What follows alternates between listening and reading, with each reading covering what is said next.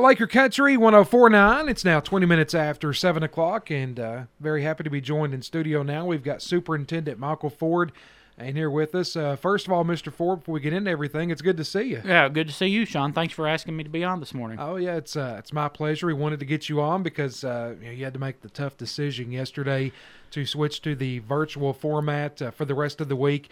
I know that was a tough decision. Very tough decision. You know, we just been in school 8 days, and then that made our 9th day, and then having to make that decision, it was tough. And you and I were talking off the air just that Friday before, and I was in a principal's meeting, and I, told the principals, we're going to hold our own. We're going to be able to, get through this, because it was tough Thursday and Friday of last week. Was it? Absolutely. Not only students, but a lot of staff too. And that was one of the main factors right now.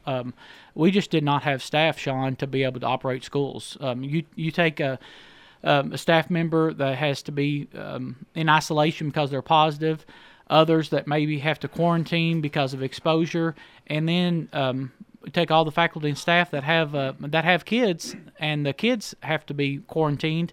Someone's got to be at home with them. So it was just a really tough. It was an unfortunate decision.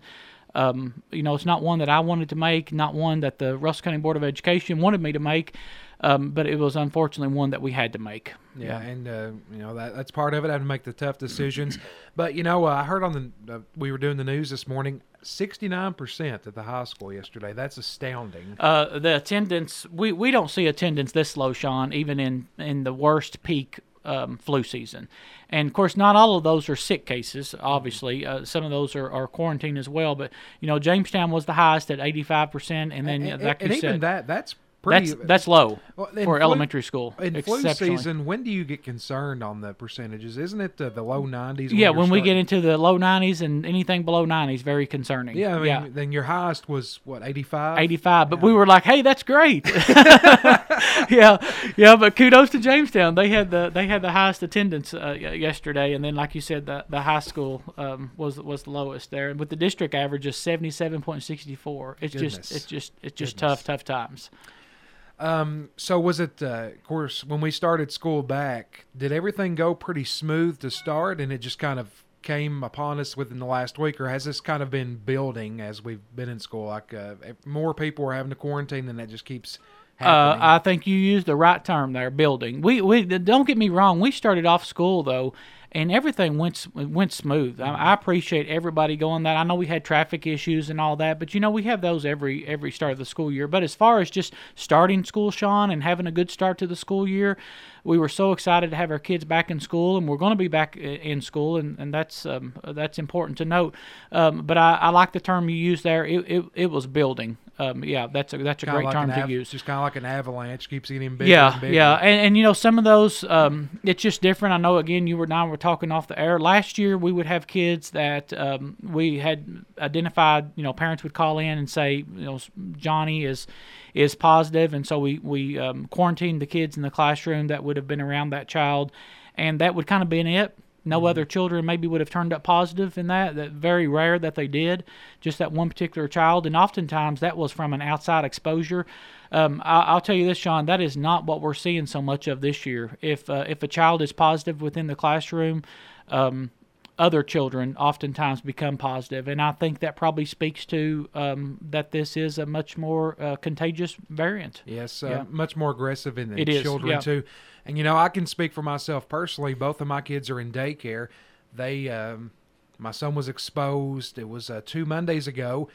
He had to be out for a week. He tested negative, thank goodness. Good. And then so it was time to go back. And then unfortunately that daycare had to shut down last week. They're shut down this week because their staff is now contracting it. And it's just it's like we were saying. It's like if one gets it with this variant, it seems it's kind of popping up in other people as well. It is. It definitely is. And staff and students. And, even after we were dismissed and decided to go virtual, we were still getting reports last night of some employees that had tested positive. And so it's still dealing with it, but every intent to be back in school on Tuesday. Yeah, and Monday, for a reminder, is Labor Day. Yes, sir. Yes. So I know a lot of folks will ask, well, what do you do if it's still bad? You guys are kind of in a tough spot because there's a limited number of NTI days. Yeah, that's a big part this year. The previous year we had unlimited NTI days. We could do the virtual blended learning groups. We could have students that were A/B schedule. We could do all those types of things. Those things are not on the table right now, Sean, and that's very important for people to understand. The legislature passed that bill, and we reverted back to the 10 NTI days.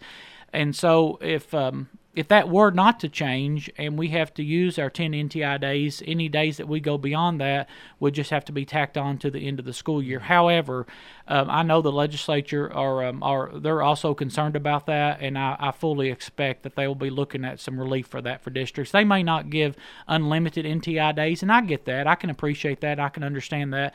But I do think that they will help us out and give more than 10. Another thing that would be very good, Sean, is to be able to take NTI days or go virtual for a particular school.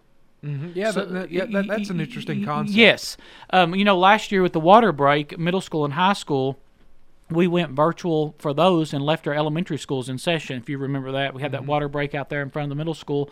And we would very much like that flexibility because as things get better and maybe one school has an outbreak or things don't look so good at one particular school, maybe to give some flexibility to that one particular school. So we would appreciate, and I know the legislature are looking at a lot of different options for us. Now, if that happens, like last year, does that count as an NTI day if one school or like two schools are virtual but the rest are in person? It didn't last year because we had that opportunity to switch to virtual and the blended learning groups. If they give us that option this year, I would imagine that they wouldn't count that, or they may count that as one of the NTI days, but that would still be better for the rest of the schools could possibly come and the other ones couldn't.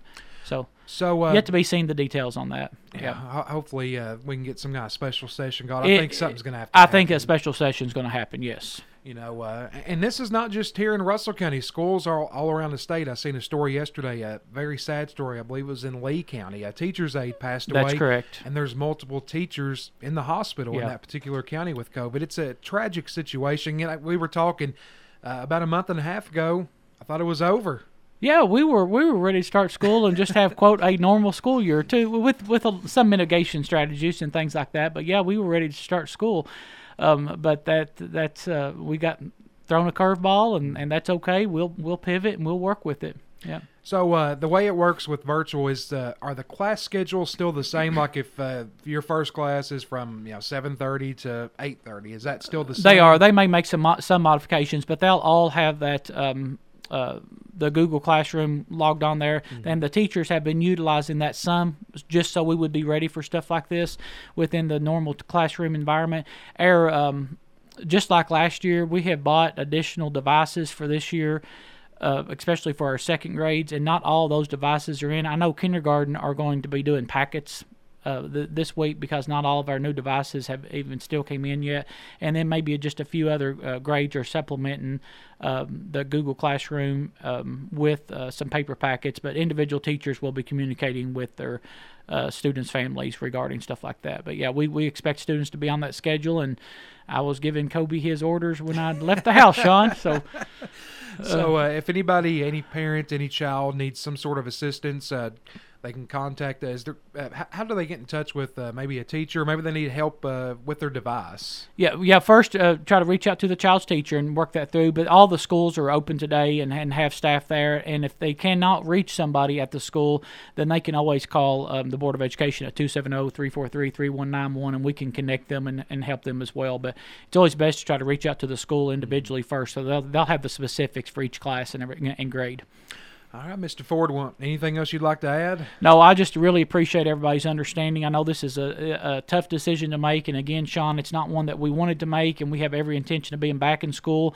I know you all are helping us get the word out, but if anybody's interested in being a substitute for us, please reach out to us and apply for that. And there's other requirements too, but 64 college hours and a little bit extra other stuff, and you can be a substitute teacher. And so we really, really need substitutes. Sounds like you guys are really. Is there a shortage, or is it just you guys are wanting to hire more just to be prepared for quarantine. There's always a shortage of substitutes. Yeah, there's always a shortage, and that's statewide. All these issues that we're dealing with is not unique to Russell County. It's everywhere.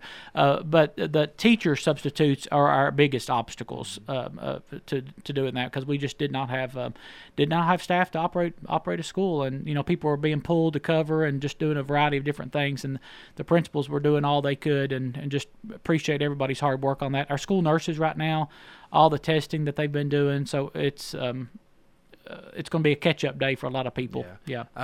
Shout out to our awesome teachers and staff. Absolutely. I know it's hard on them. They want to be in front of their kids, but I know they're going to do a wonderful job. And again, it's going to be tough, but hopefully we can get back in next Tuesday and things will go smoothly. And we expect to be temporary. That's right. We'll be back in school on Tuesday. Absolutely. Well, thank you, Mr. Forbes. Thank you, Sean.